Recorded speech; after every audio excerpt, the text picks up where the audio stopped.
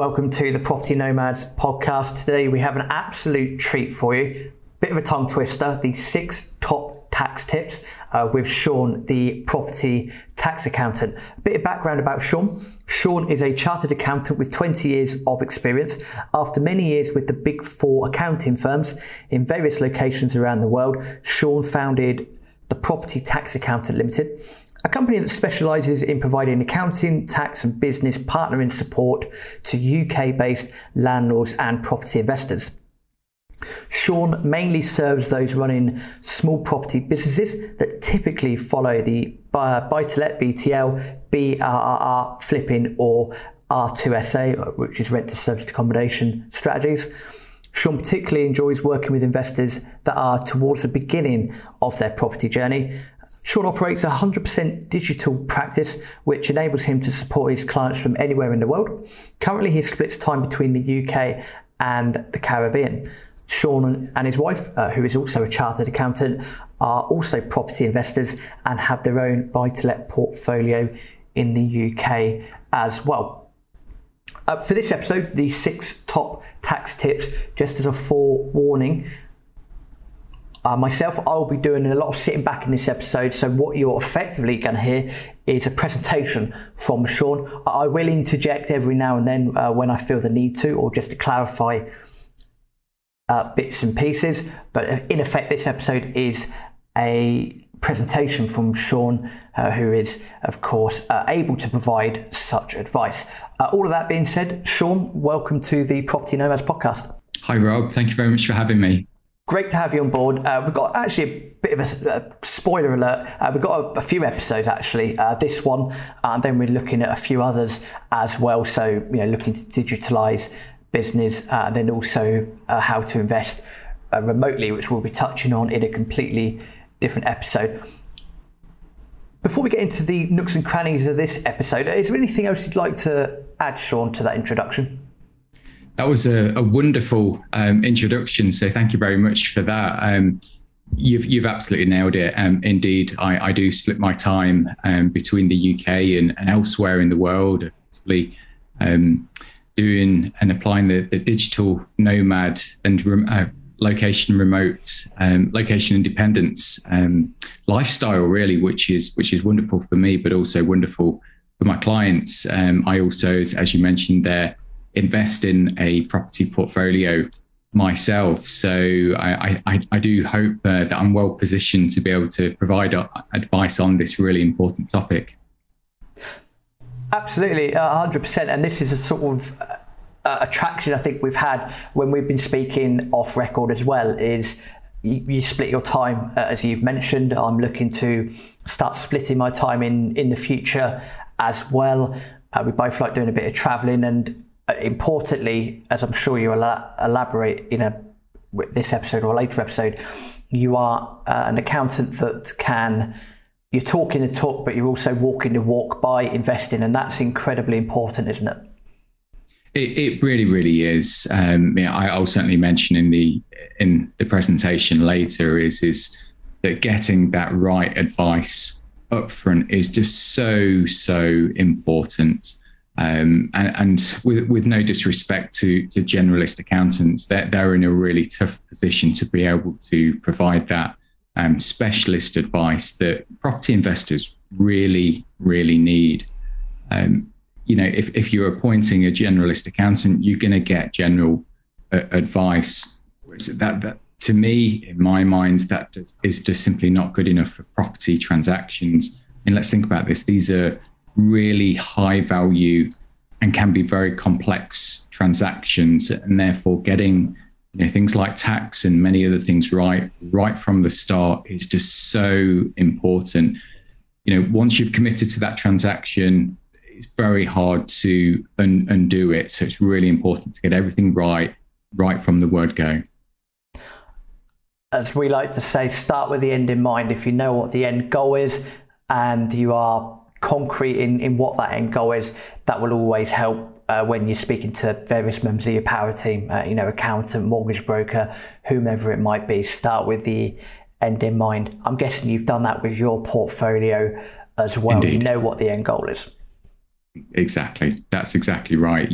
If you can, know if you're going to flip that property or put it on the buy-to-let market, for example, at the end when you've purchased it, or even before you purchased it, decide what you want to do. I recognize that life doesn't play out in that way. The market might turn on you, and therefore you do decide, I'm not going to sell it now and potentially make a loss, or maybe rental prices have gone up. Therefore, it makes more sense to do a buy-to-let, but that can then have fairly significant tax complications going down the line. So, those things, things can be done, but it's so much easier and cheaper to make those decisions beforehand and get that right strategy and business structure set up beforehand. So for listeners, start with the end in mind, imperative for when you are cracking on with your property portfolio. Sean, then, without further ado, the 6 top tax tips, bit of a tongue twister, as we said off record. These are 6 tips that you've basically come up with, and this is a result of both your profession, i.e. being an accountant, but also where you're an investor as well. These are 6 tips that you've compiled. As I mentioned in the introduction, I'm pretty much going to sit back, sort of bring, basically I'll butt in where I think I need to butt in. But the floor is all yours. Let's start off with top tip number 1. Yes, let's do it. And I'm not even going to try and say the tongue twister. I think you've done an excellent job. So there are 6 tips. I'll leave it at that. I would just say is who are these tips directed to? I mean, they're of course directed to all investors, but I particularly enjoy working with fairly new property investors. Those are at the beginning of that phrase, their property journey. And really these come out of various observations that I've made in working with my clients. And often it's the first set of advice that I provide to them. And so, let's go for it. I mean, the purpose of the tips really are to make great decisions at the right time, based on that reliable data and based on solid advice. What's the benefit? Well, I've already said it can avoid, some really bad problems further down the line, but ultimately it also means that investors can then sleep well at night, knowing that they're complying with their legal obligations, and also not paying any more tax than you need. And who doesn't want a good night's sleep, of course. So let's crack on. But just before I do that, I do say that whenever an accountant or tax advisor or any professional is providing advice, it's always based upon that individual's personal facts and circumstances. So I should really caveat this and say that this is very much for educational and entertainment purposes only. So do speak to your professional advisor about any of these matters that we're going to cover today. So let's hit tax tip number 1. So it's a real simple one, actually, but probably the most important one, which is to maintain good records. So why does that need to be done? Well, there's 4 reasons for that. So this applies regardless of whether you're running a company or just a single buy-to-let. Maybe you're an accidental landlord and you own that property in your own name. HMRC requires you to maintain appropriate books and records for HMRC's inspection. So that's one reason. Another reason is so that your accountant can accurately calculate your tax and make sure that you've accounted for all of your income and expenditure.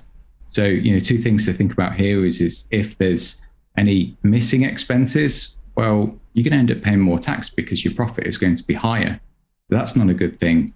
But often, and perhaps more importantly, is if you're missing income and you haven't accounted for all of your income and HMRC discover that, well, that's tax evasion. So there are penalties for that. So those are the types of things that you definitely want to avoid.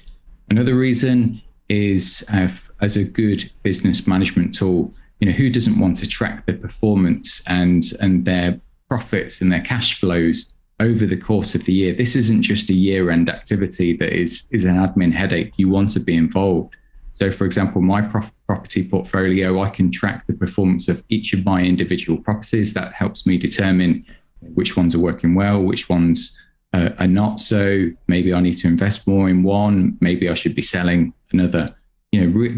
the numbers tell me that. Yeah, you get a good feel for it, but the numbers really tell me that.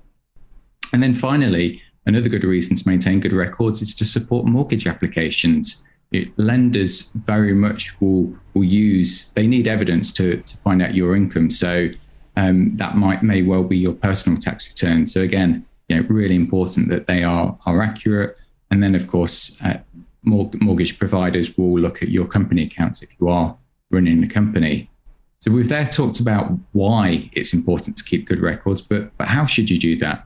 So number one, get a separate bank account for your property business. Doesn't matter if you're an accidental landlord, doesn't matter if you're running a portfolio that's all owned in your personal name, or whether it's a limited company. In fact, it's a legal requirement for a limited company, but really is best practice if you're operating those properties and businesses in your own name. The last thing you want is for all of your personal expenses to be mixed up with your business expenses.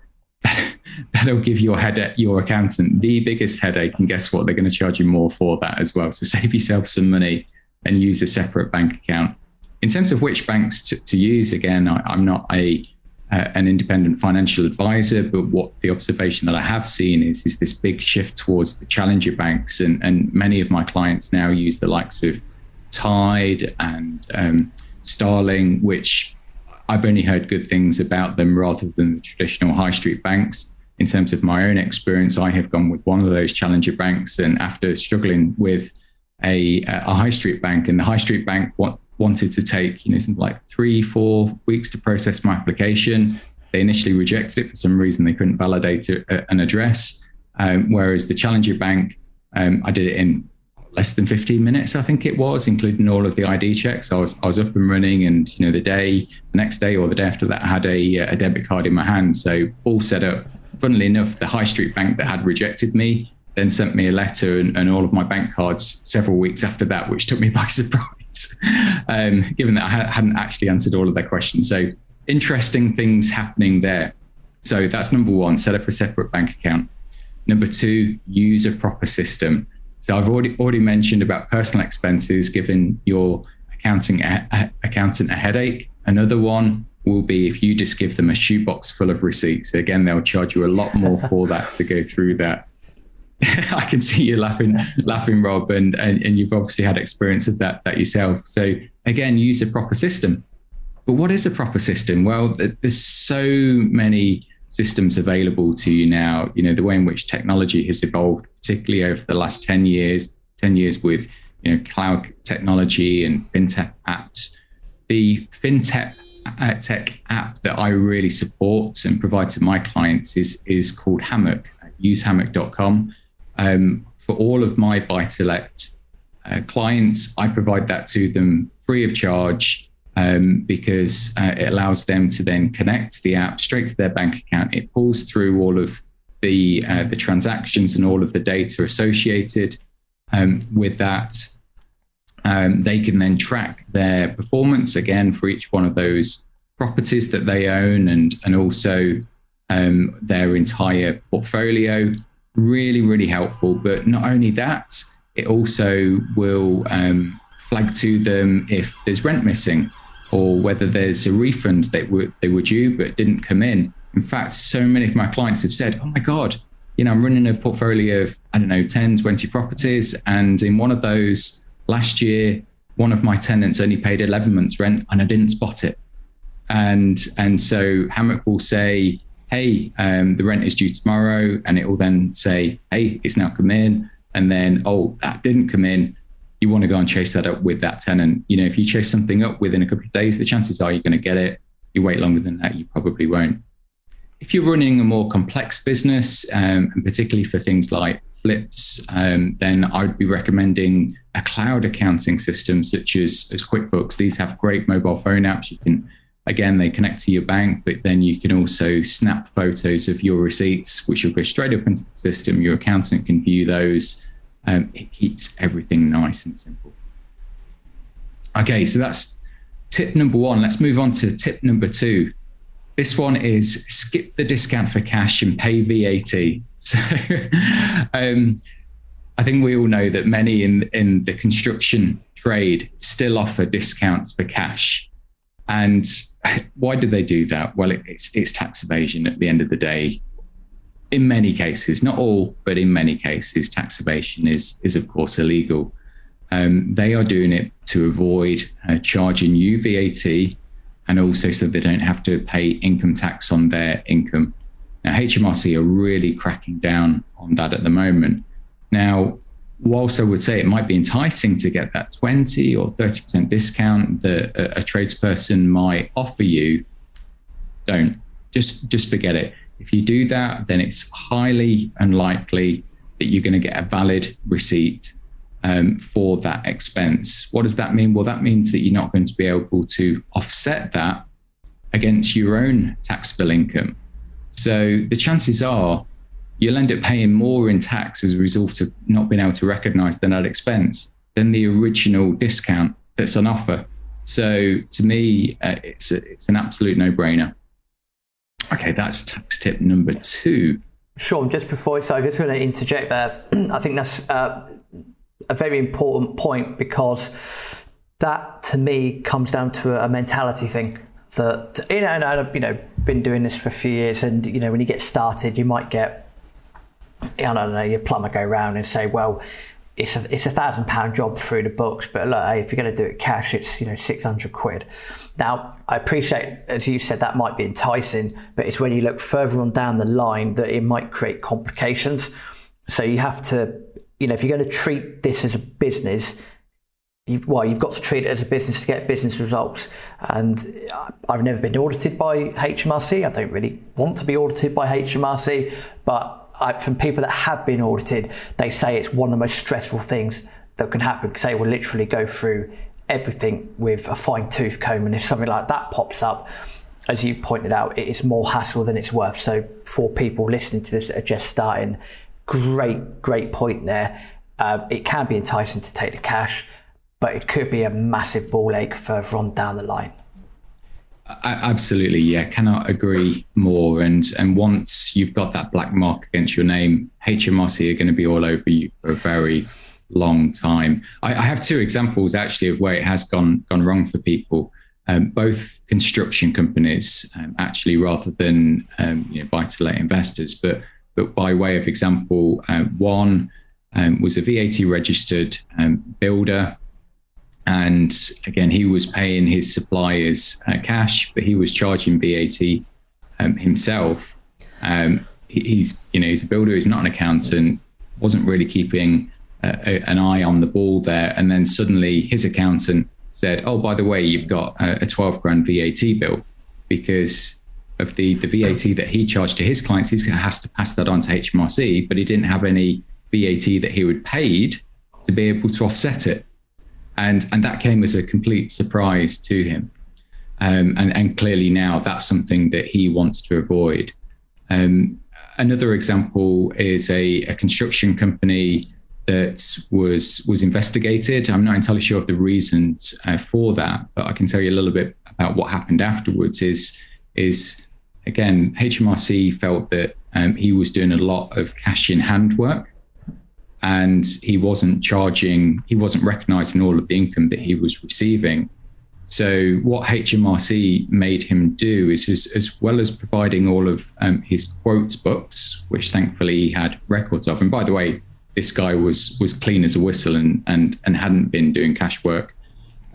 He was required to provide all of those quote books, and then he was asked to provide evidence to HMRC for those quotes that he didn't win.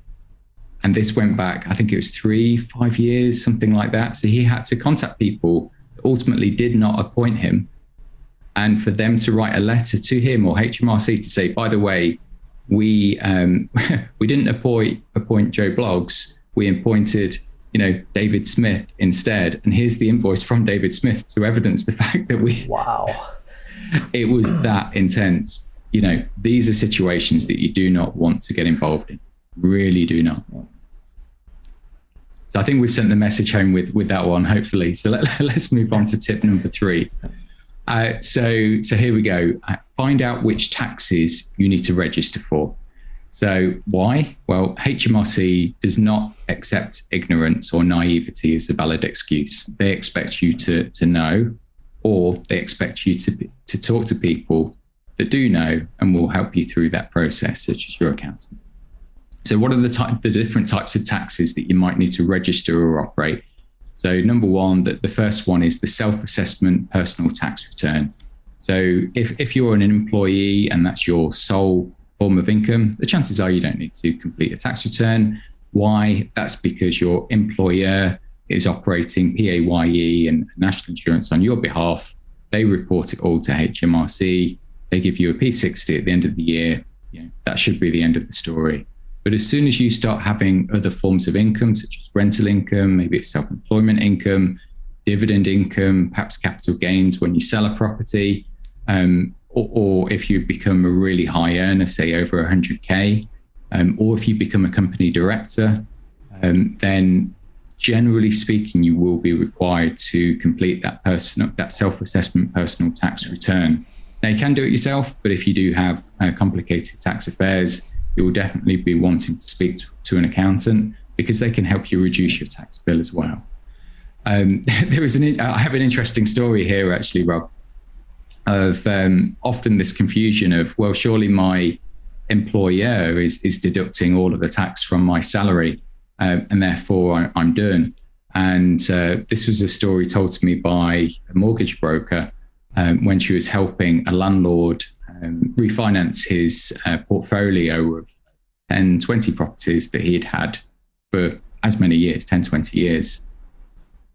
He had not paid any tax on that rental income. He had never completed a tax return because he thought that his employer was deducting all of the tax. So he ended up with a 6-figure tax bill as a result of that.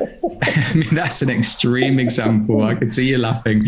I had exactly the same reaction when I heard that story. I mean, thank God I wasn't dealing with that case. But yeah, that was certainly an interesting one.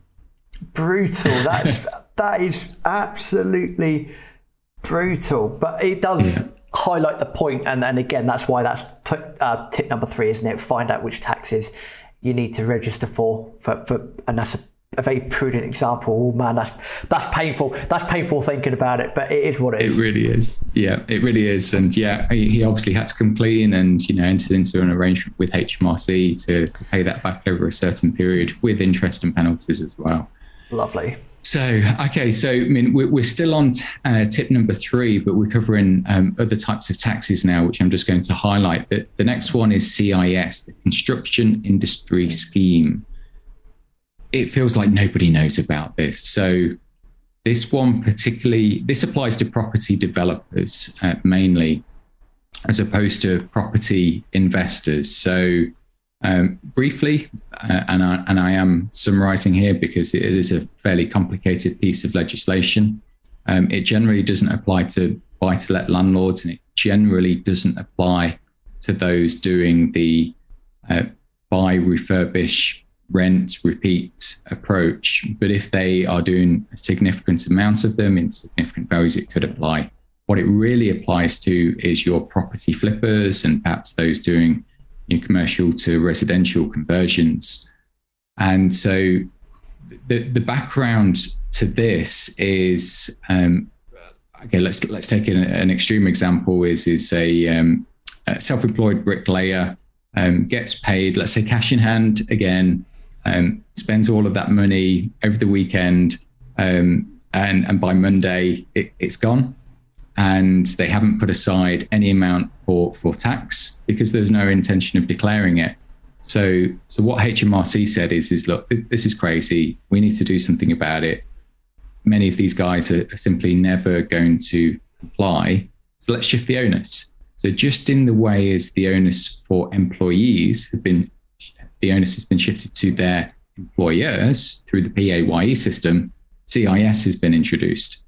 So what this means is where perhaps just a single property flipper, single guy or girl like you or me, they're hiring builders, plumbers.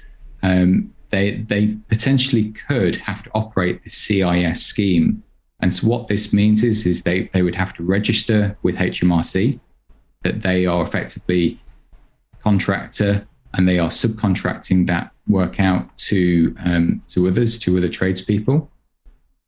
And then the subcontractor would also need to register for the scheme. HMRC would tell that subcontractor what type of status they have, and then depending on that status, the contractor, i.e. the flipper, would have to deduct either 0, 20 or 30% from their bill. Now their bill will mainly just be the labor elements and not materials, things like that.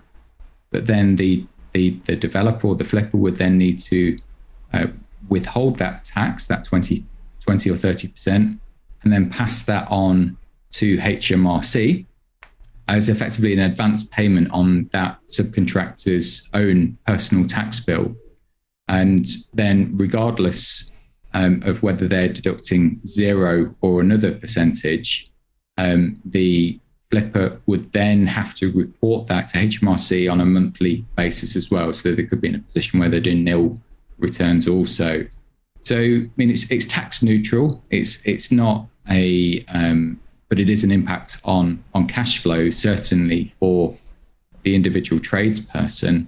But they just get a simple offset against their own personal tax bill at the end of the year. No one seems to know about this, but it's something that people should certainly look into, particularly if they're doing flipping. Great.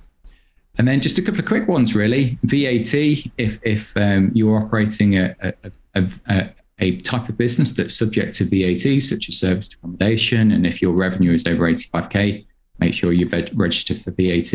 Many other types of property strategies are VAT exempt, so there's no VAT on rental income, for example, so you wouldn't need to register there.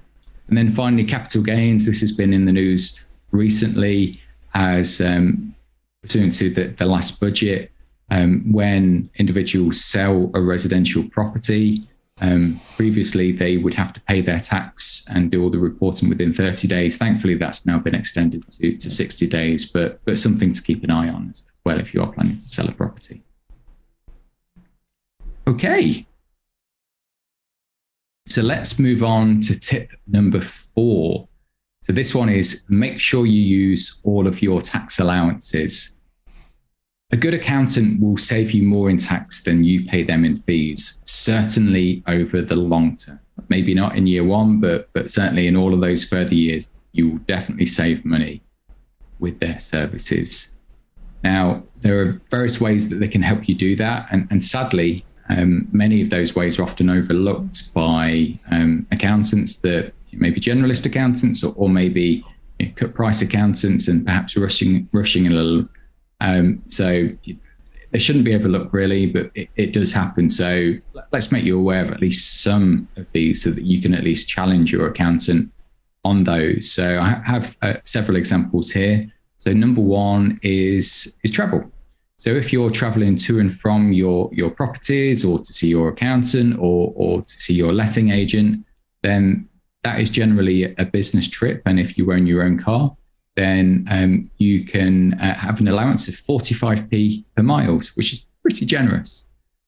Another one is if you're working from home in managing your property business, then you can allow a deduction for a certain proportion of your home expenses. So if you have an office, for example, that you might be using, say, 50% of the time for managing your business, you could deduct a proportion of those home expenses. Alternatively, and more simplistically, there's a simple working from home allowance. So again, another good saving there.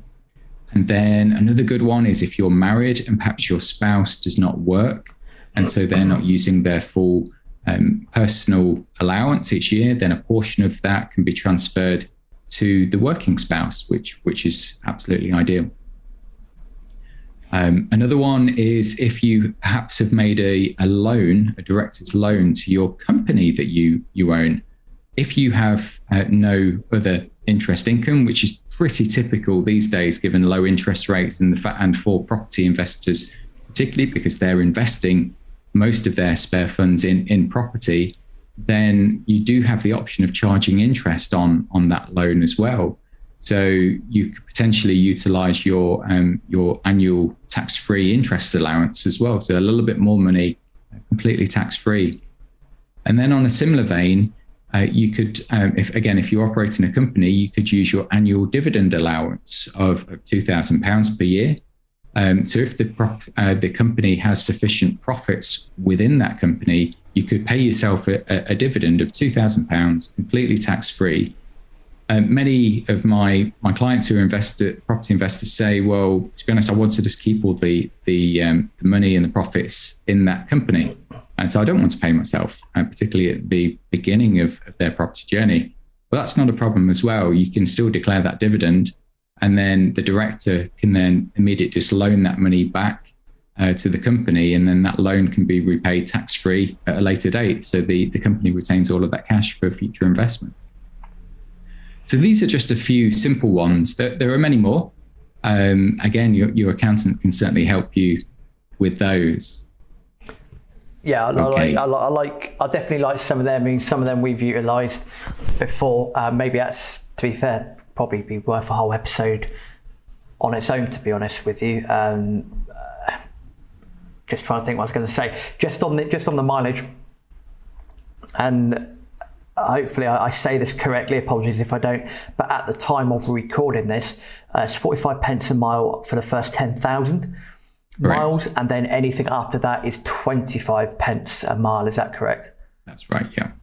Perfect. And then I'm sure other people listening might be thinking about, dividends and I think there was a recent increase in dividend allowance. Again, it's more of a numbers spreadsheety thing and something worth speaking to someone like yourself, Sean, as well as your mortgage broker. But actually it could be quite cost effective to utilise your individual allowance per year. And again, this is off the top of my head, so this is how I'm thinking. You can utilise your individual allowance per year of, say, X, and then rather than take anything over and above that, rather than taking that as income and then you charge income tax at, I believe, 20%, you could then take a big whopping dividend at a lower tax rate, and then you might find that's more tax efficient. Have I got that correct to the best of my knowledge? You have. Dividend income is generally the top. It's treated as the top slice of income. So the first slice is always employment.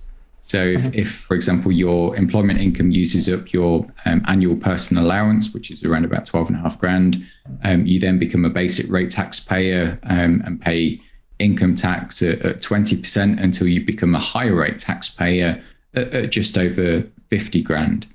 Now, vast majority of the population are basic rate taxpayers. And so you could structure your earnings.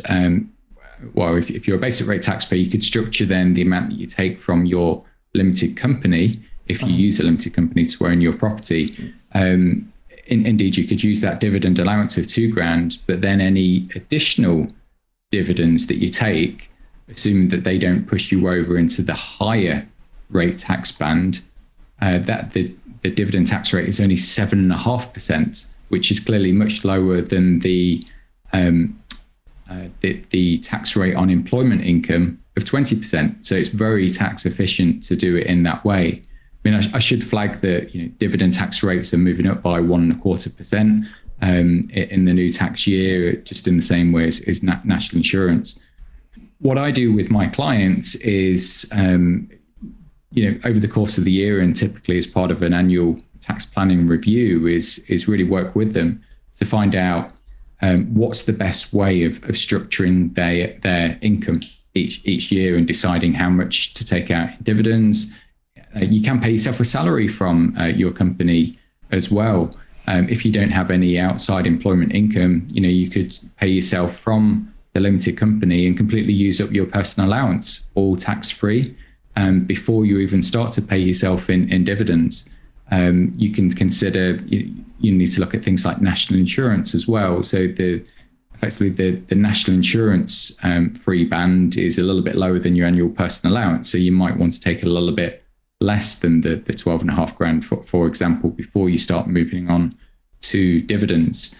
The beauty about paying yourself a salary from your company is that salary then becomes a tax deductible expense for the company at 19% on the corporation tax. So there's lots of dials and knobs and levers that we can adjust in order to get to that optimum tax efficient position.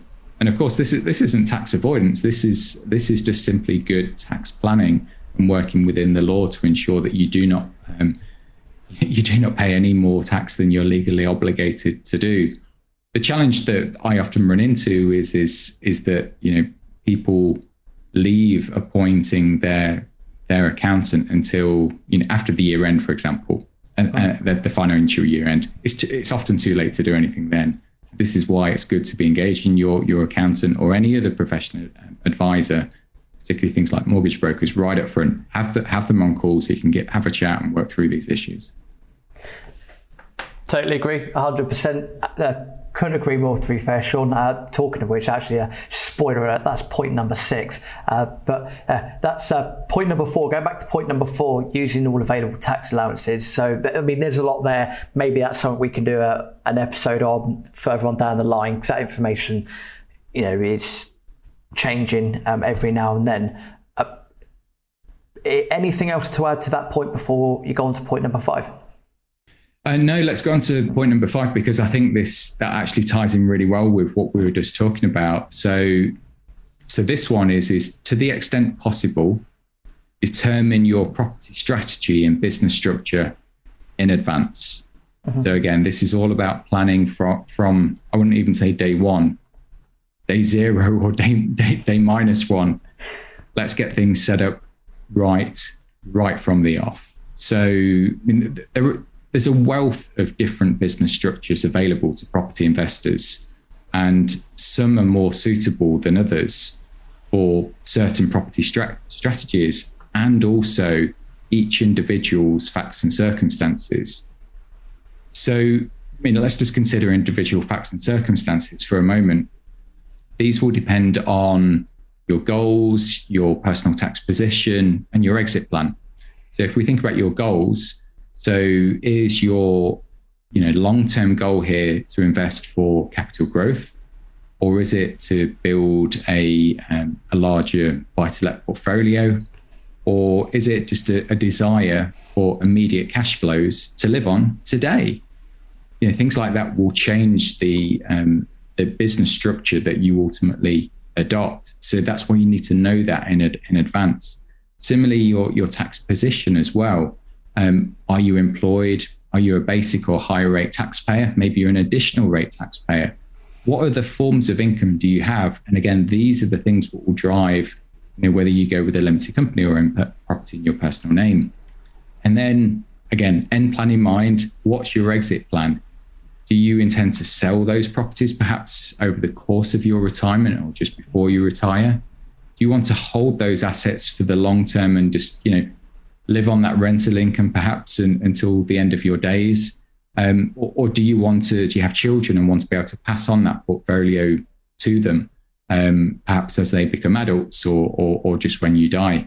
These are all the things that will very much determine which business structure you will adopt. So your accountant should be engaging you in that specific conversation. They will want to understand your current facts and circumstances. They will need to understand your personal and business ambitions. Again, this is why you need a property accountant rather than a generalist accountant, in my view, at least. Of course, I'm biased. Let's cut to the chase here. Is the number one question that all new clients or prospects that talk to me is, should I use a limited company or own the property in my personal name? Always the first question. Always. So I think most of your listeners probably know, but let's just go over it, is that there has been this huge shift of the use of limited companies, particularly for buying buy-to-lets, over the last 4 or 5 years in particular. As a result of that, and because there's so much talk about it, is that now newbie investors are effectively seeing that as the default position, whereas that's often not the case. The reason that we've seen this shift is because of Section 24. So, without going into too much depth there, is what that has done is restricted the amount of relief that property investors get from their tax return in the deductibility of the interest expense on their mortgages. So what that means is that if you're a higher rate taxpayer that owns buy-to-let property, for example, in your personal name, you are no longer able to deduct the full amount of mortgage interest on those properties when calculating your taxable profits. So ultimately, their tax bills have increased dramatically in some cases, particularly if interest rates are high or maybe they're very highly leveraged. Whereas if you are perhaps a higher rate taxpayer, but perhaps don't have any mortgages or very small mortgages on those properties, it really doesn't matter. It hasn't made a difference really at all. But because of all this talk, people now think, I need to buy everything in a limited company. But that is not always the case. And this comes back to your individual facts and circumstances. Are you a basic rate or higher rate taxpayer? What's your what is your property strategy? So by way of example, if you plan to grow your property business by simply just reinvesting all of those profits, then the chances are a limited company is going to be better for you. Why is that? That's because corporation tax rates are generally lower than personal tax rates. So what that means is that the profits on that business will be taxed at a lower rate. You'll have more profits retained for future investment. Whereas, of course, if you're paying tax at a higher rate, there's less money then available to use for future reinvestment. If, though, for example, you are a buy-to-let investor and you simply want access to those cash flows and profits today to live on, then the chances are, and if you don't have a large mortgage as well, then the chances are that it's probably going to be better to continue to own those properties in your personal name, because the issue you'll have with the limited company is effectively you potentially could be taxed twice. So you'll pay corporation tax at 19% as it currently is. Again, that's increasing in the future. But then when you take that money out of the company, you're then going to pay dividend tax on it. So we just need to be very careful there. So again, it's really important of what's your strategy, what's your exit plan, what's the end goal here. Income tax and corporation tax are not the only drivers here. Of course, it's not all about the accounting. So sometimes it is better to use limited companies for things like wealth protection. For example, if you're sued, the limited company is a separate legal person. So I don't know. Let's say you didn't renew your landlord's insurance and your tenant has a slip or fall or something like that and sues you. If you personally own that property, then they're going to come after you personally. Whereas if it's a limited company, they can only go after the assets in that limited company and not your personal assets. Typically speaking, talk to a solicitor about that. Another thing with limited companies as well, and again, defining goals is making sure that you have the right business in the right company. So by way of example, you wouldn't want to mix a buy-to-let business and a flipping business in that same limited company. So why is that? Well, the chances are if you do that, you may struggle to get mortgage lending. Flipping is generally considered higher risk, can easily go wrong. And a mortgage lender that's perhaps lending to the buy-to-let element of the business, they're most concerned about getting their money back, right? So if the flipping company has a massive loss, they'll see that as a big risk. So if they come across that, what are they going to do? They're either going to just say no, so there's fewer lenders in the market, or they're going to see it's high risk and therefore charge more interest. Another aspect to that as well is if you're doing flipping in a company that also does perhaps BRR, well, then you could potentially bring yourself in scope of CIS, the construction industry scheme, and then have to operate that for the BRR element of the business. So you've got an extra headache there.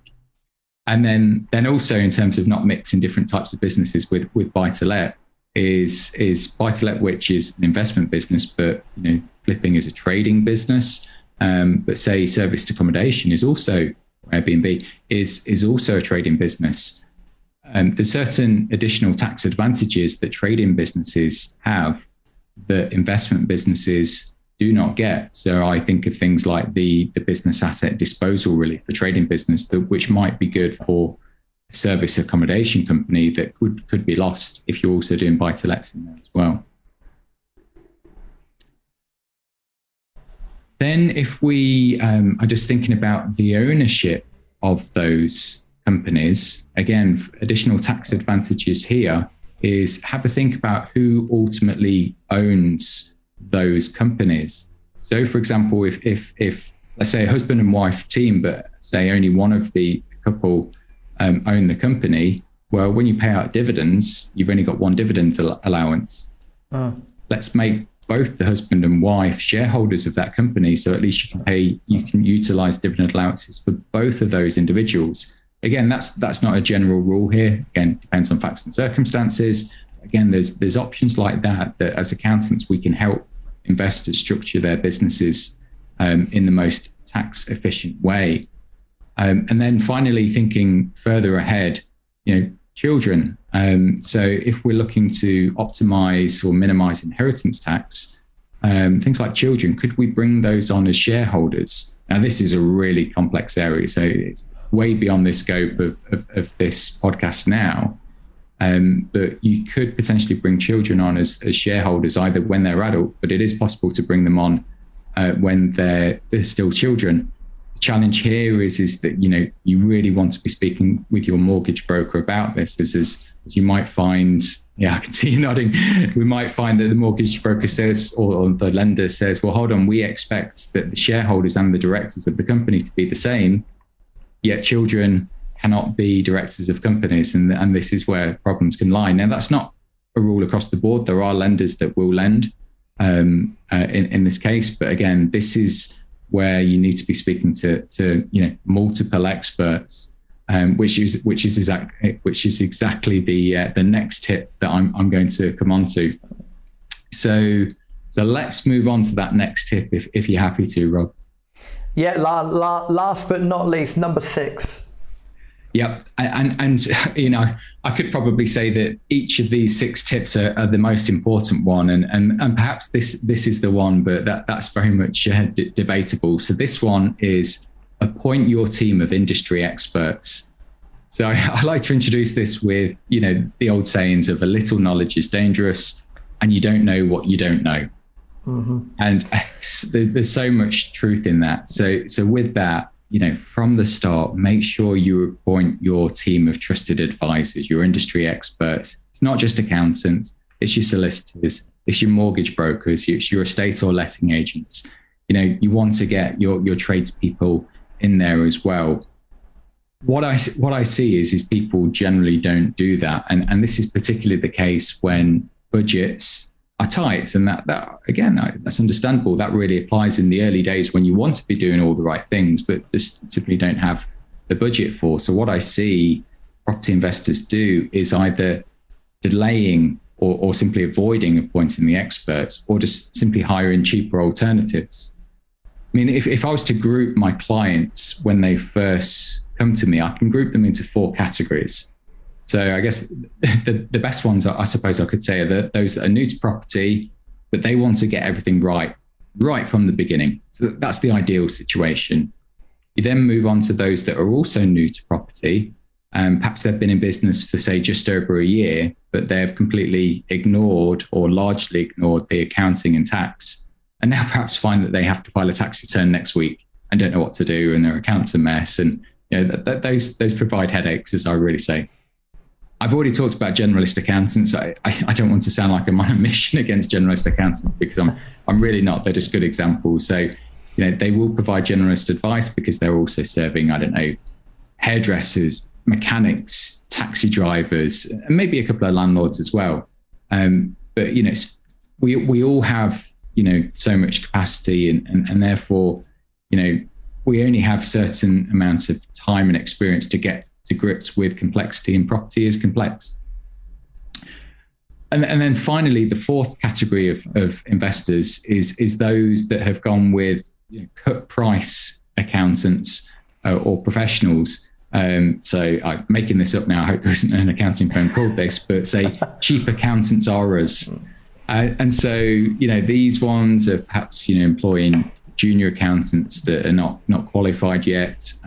Maybe they're offshoring the work to some low cost country. Typically what happens is my clients come to me and say, look, every time we call, it's a different person that we speak to, or they never call me back, or they take 2 weeks to answer an email. They don't know the answers to the questions when I ask them, and eventually just give up, and often with, having paid more tax than they need. So I would say, and I think I've already said it, is that these challenges don't just apply to accountants. This applies to the entirety of your core team. So, what would I say if you want to avoid these types of horror stories? So how do you go ahead and appointing the right advisor for you? Because the right advisor for you is not going to be the same. The right advisor for me is going to be a different one to you, Rob, for example.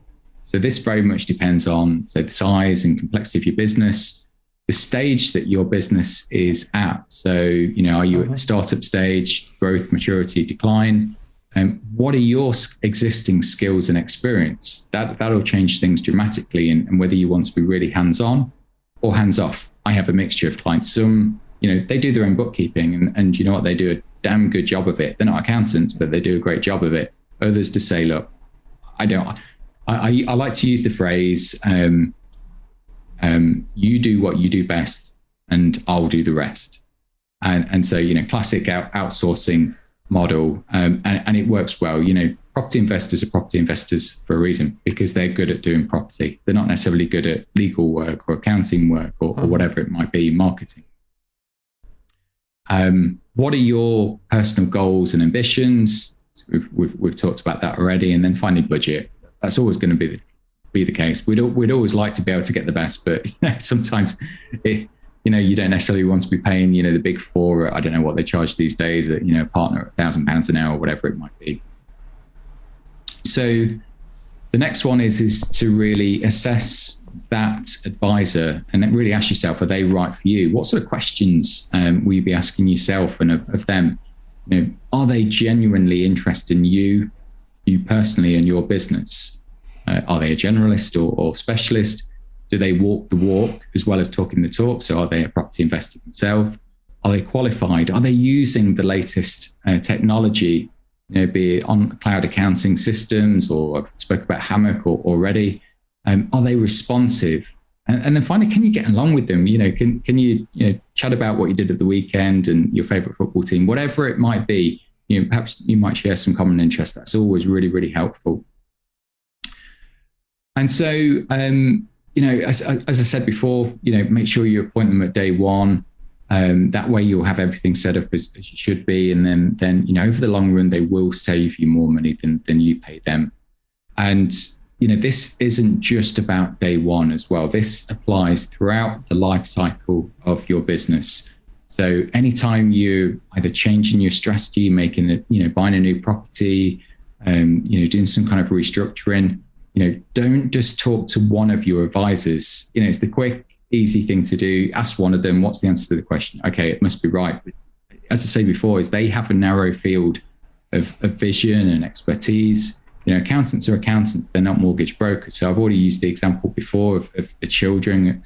The children as shareholders. It's fine perhaps from a tax perspective. It's not fine from a lending perspective, perhaps. Similarly, I think this has been mentioned on a prior podcast, Rob, is that you might be using a solicitor to deal with your land tax stamp duty, but you know what? An accountant can perhaps save you a little bit more money. For example, they're likely to know about multiple dwellings relief, so you won't have to pay as much in stamp duty. Your solicitor may well overlook that. And then finally, last point here is if something doesn't feel right, if something feels like it's too good to be true, don't be afraid to challenge your advisor and do ask for a second opinion from another party. They're my 6 tips. Perfect stuff. So what I'm going to do, Sean, is summarise that very, very quickly, just for the listeners. So these particular tips, as you've highlighted, they're not necessarily in order of importance, because as you've said already, they're equally as important as the next one. But number 1, maintain good records. Number 2, skip the discount for cash and pay the VAT. Number 3, find out which taxes you need to register for. Number 4, use all your available tax allowances. And number 5, determine your property strategy and business structure effectively from day 0. And then last but not least, number 6, appoint your team of industry experts. The only thing I'd add on top of all that, as you would know, being an investor as well, is a lot of this is mentality. So when it comes to appointing members of your power team, or everyone likes a good deal. Don't get me wrong; it's part of our nature, but you really do get what you pay for. So try and go from that. I say negative mentality. Just try and get into that investor mindset. So say, for example, someone, Sean, I don't know, might sit down with you, have a few meetings, a few coffees or whatever, and they might pay a couple of £1,000s for advice or whatever it may or may not be. You have to think of that as an investment, because as you've quite rightly said, build that relationship, but the odds are that if you invest wisely, good power team, they will more than likely save you more than that investment in the future, and that is a good ROI effectively. So a bit waffly of me there, to apologise, listeners as well, a bit of waffling on a little bit. But yeah, those are the 6 top tax tips. Sean, how can people get hold of you? How can people find you? Okay, so two ways, either via my website, which is propertytaxaccountant.uk. If not, I'm all over Instagram. So Property Tax Accountant UK with underscores between each of the words. So property_tax_accountant_UK. Wonderful stuff. And as usual, we will put those links into the show notes as well. If you're watching this on YouTube, they'll be in the description below. Sean, massive thank you for your time. That incredible amount of insight there. I think we'll probably get a few more episodes deep diving into various bits and pieces as well. Just a massive thank you for your time. Oh, my pleasure, and I'd love to come back. Thank you very much.